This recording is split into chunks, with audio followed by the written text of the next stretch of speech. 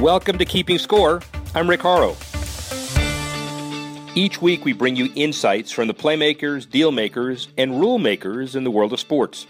I'll give you my take on some of the items of the week using my 30 years of experience doing deals for teams, leagues, and players in the $750 billion business of sports. Plus, we'll talk with a central figure in the sports world. The views expressed in this podcast are my own and do not represent the views of Reuters. Let's get started.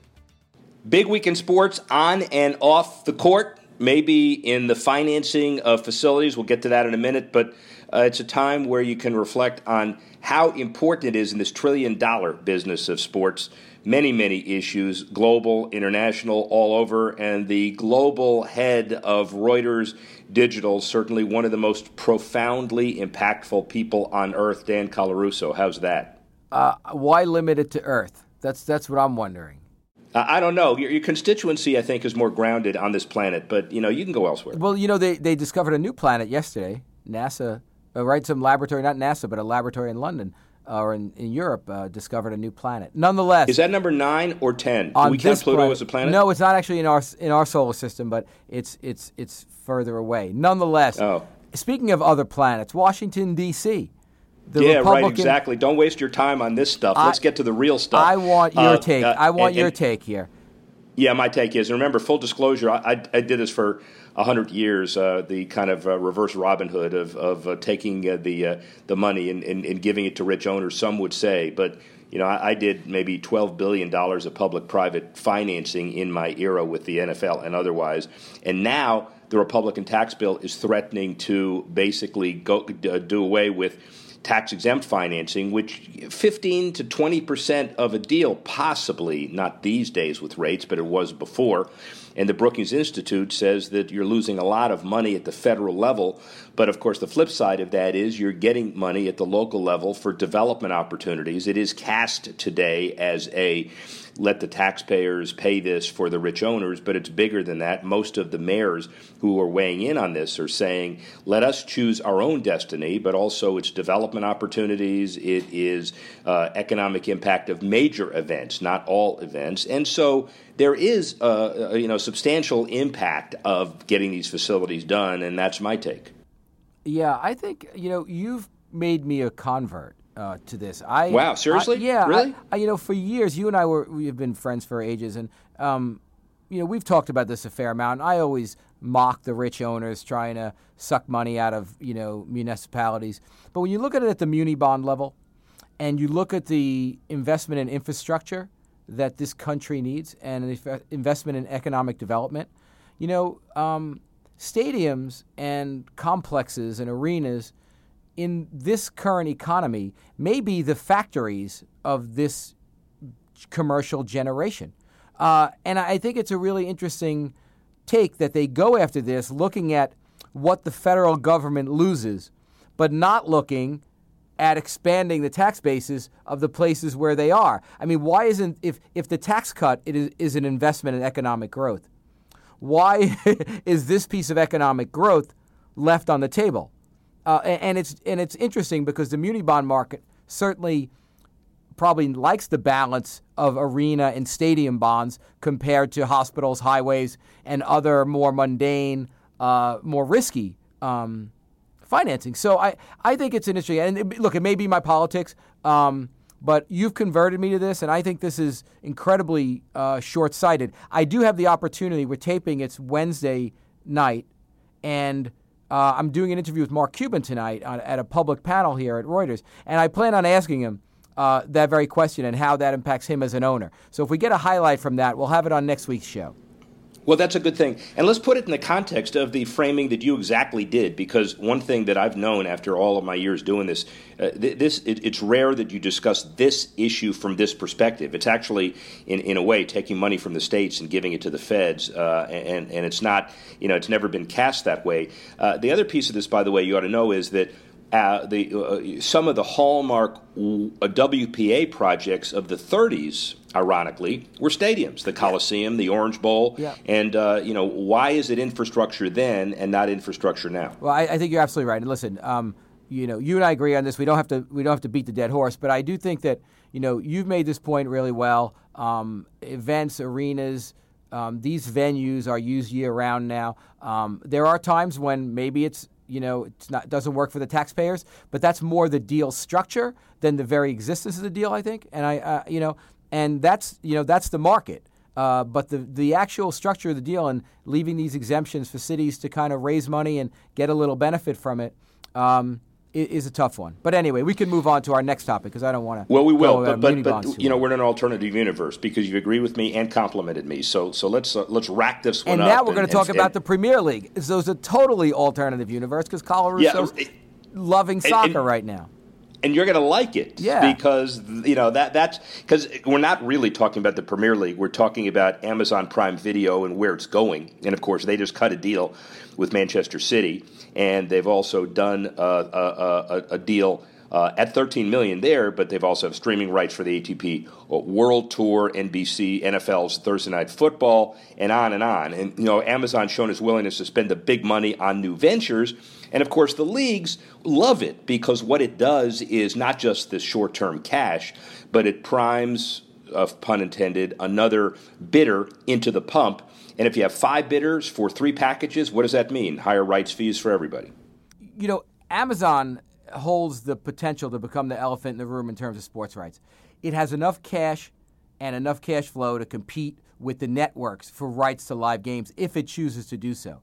It has enough cash, it has enough clout, and it has enough audience to become partners with the league if it wants to, with any league, any of the major professional leagues, and actually take over some of the rights to second-tier sports that have these niche audiences that Amazon technology can enable maximization of.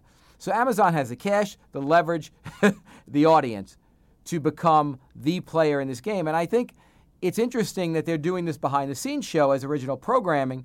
It mimics what HBO has done with the NFL. It's a very, very smart move because they realize the cult-like status of sports. You will watch it because it's your team. You will watch it because it's a team you hate. And there's audience traction in there that's unique. And it's unique and actually higher earning potential, more affluent, and more consistent than maybe entertainment content.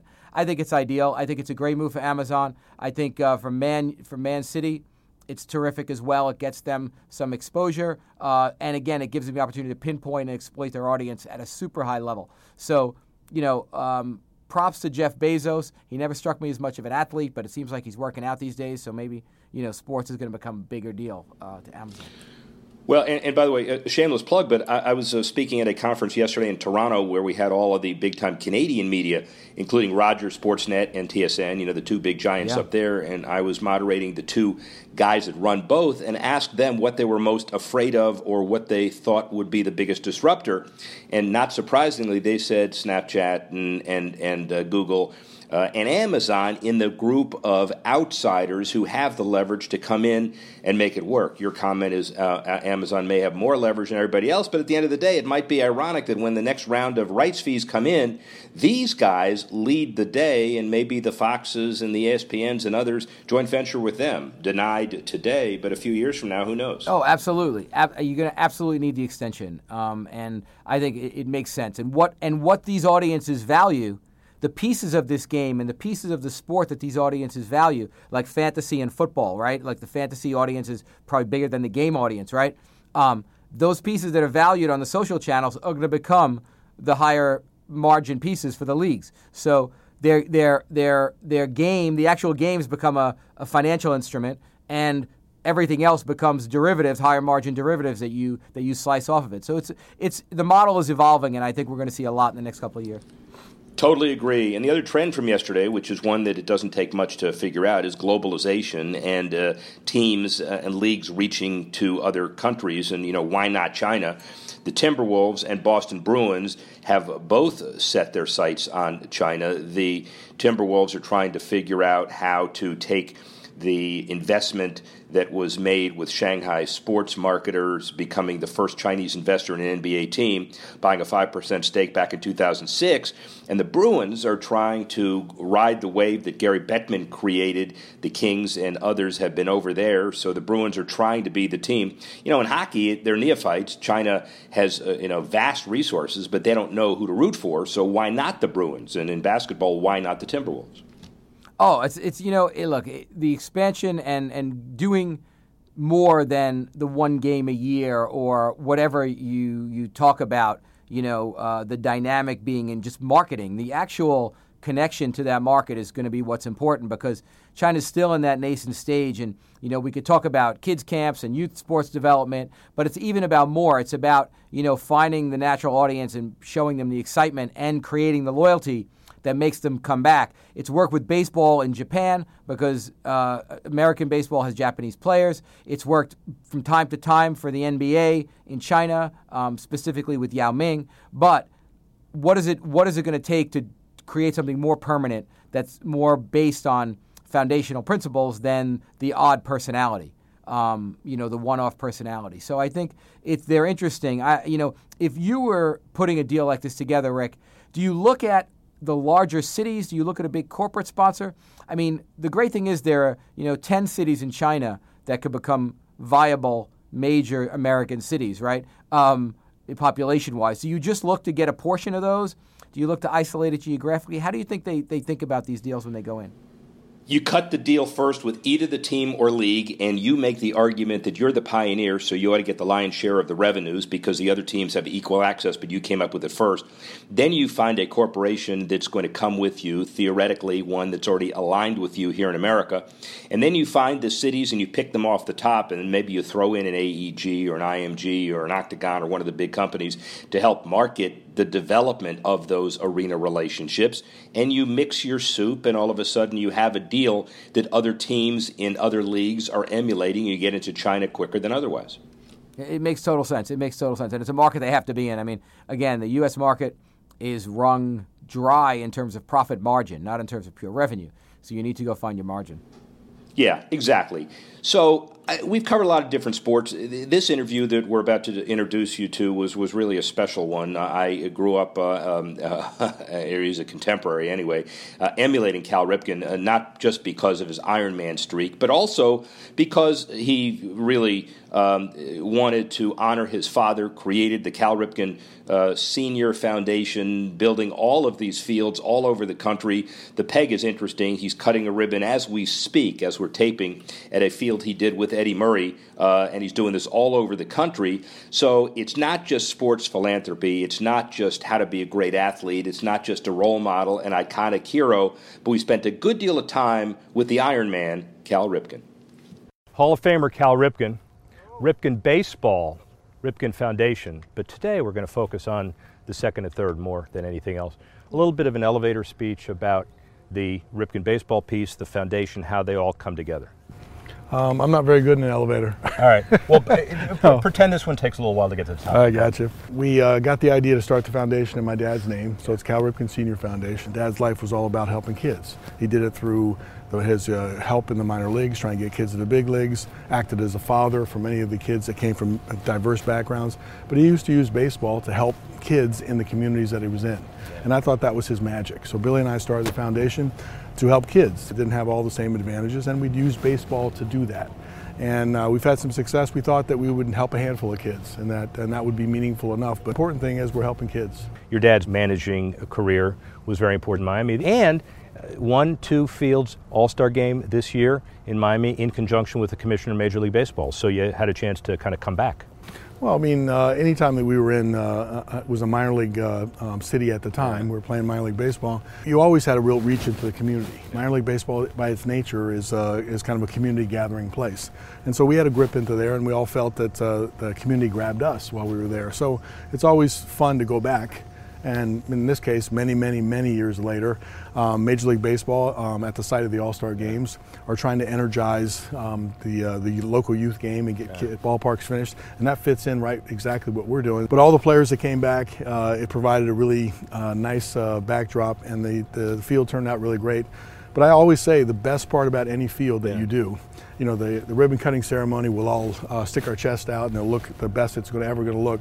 But the beauty of the field is when you sneak back and you see kids actually playing on it and enjoying the field. Well, and the bottom line is the field, as we know, are so much more important than fields themselves. Your mandate is a field is the kind of physical manifestation, but it's education, it's training, it's teamwork, increased graduation rates, self-worth. There's a whole lot of value that comes out of that, doesn't it? We would call it an outdoor classroom. If we're sitting there talking in our elevator speech, maybe I'll add that into our we're not speech. We're not anywhere near the top, so we've got a way to go. So the outdoor classroom, it's a place, a safe place. In some areas that aren't so safe, a safe place for kids to develop and grow.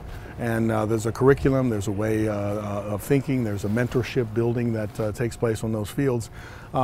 But you push kids away really quickly when you say it's a classroom. Yeah. It's a baseball field, it's for fun. But the interest here is we're not looking for big league players, we're looking for big league people. Baseball is an interesting sport. You don't have to be the biggest, strongest, and fastest. There's certain skills that you can apply. Many times we see out here that kids of the smallest size have the most success swinging a bat. They have an instinct, a hand-eye coordination, and some power, and the bigger kids haven't figured that out yet. And so it's really gratifying to see how sometimes roles can change. But baseball is a beautiful sport. It's for all types of kids, all shapes and all sizes. And we think it fits really well trying to get them moving in the right direction. You come back to a place like this, you look back years after it opens. What gives you the most satisfaction? Sneaking back. Yeah. You can't, by the way, you can't sneak anywhere. Oh yeah, you can sneak. You can sneak? You can sneak. Okay. Unannounced, you just kind of come in, you're coming into Baltimore and you say, I wonder what's happening over there in that field. And you'll kind of cruise over and look at it. When you see what's going on out there, that's the real stuff that happens when you're not there. And that's the stuff that makes you feel good. So to me, that's the beauty of a place like this. Come back, first of all, you want to come back and make sure it still looks good and still feel fine. But for me personally, it's the activity on the field that you witness. Here's why I do it. When I was a kid, I remember how important every word that a big league baseball player said. Yeah. I remember reading a Sports Illustrated article that had Willie Stargell said, you make it to the big leagues on talent, you stay because you're smart. And then I literally thought that being smart, meaning doing well in school, would help my chances to be a big league baseball player. And so it made me focus and concentrate on my schoolwork. And so you never know what impact you're going to have on a kid, but I know that it's there. And to me, I just wanted to make sure that any impact that I had would have been positive. What does Cal Ripken do 5 years from now? Where are you? Probably opening field number 150. Okay. I don't know. I mean, I just turned 57, so you're at a stage in your life where you're looking at slowing down a bit. You're not slowing down. But this gives you a lot of, and maybe you look back on as maybe you're not looked at as a baseball player. Maybe you stand for something else. Yeah. And so the second part of your life is about helping kids, and I'd be happy to be remembered that way. Cal Ripken, it is an honor. Thanks for listening to this edition of Keeping Score. The producer, Alex Cohn. Associate producers, Freddie Joyner and Ryan Warner. Assistance provided by Carla Swadek, Tanner Simpkins, and Ronnie Sokach. And the executive editor of Reuters Digital, Dan Colarusso. I'm Rick Haro. Thanks again for listening. See you next time on Keeping Score.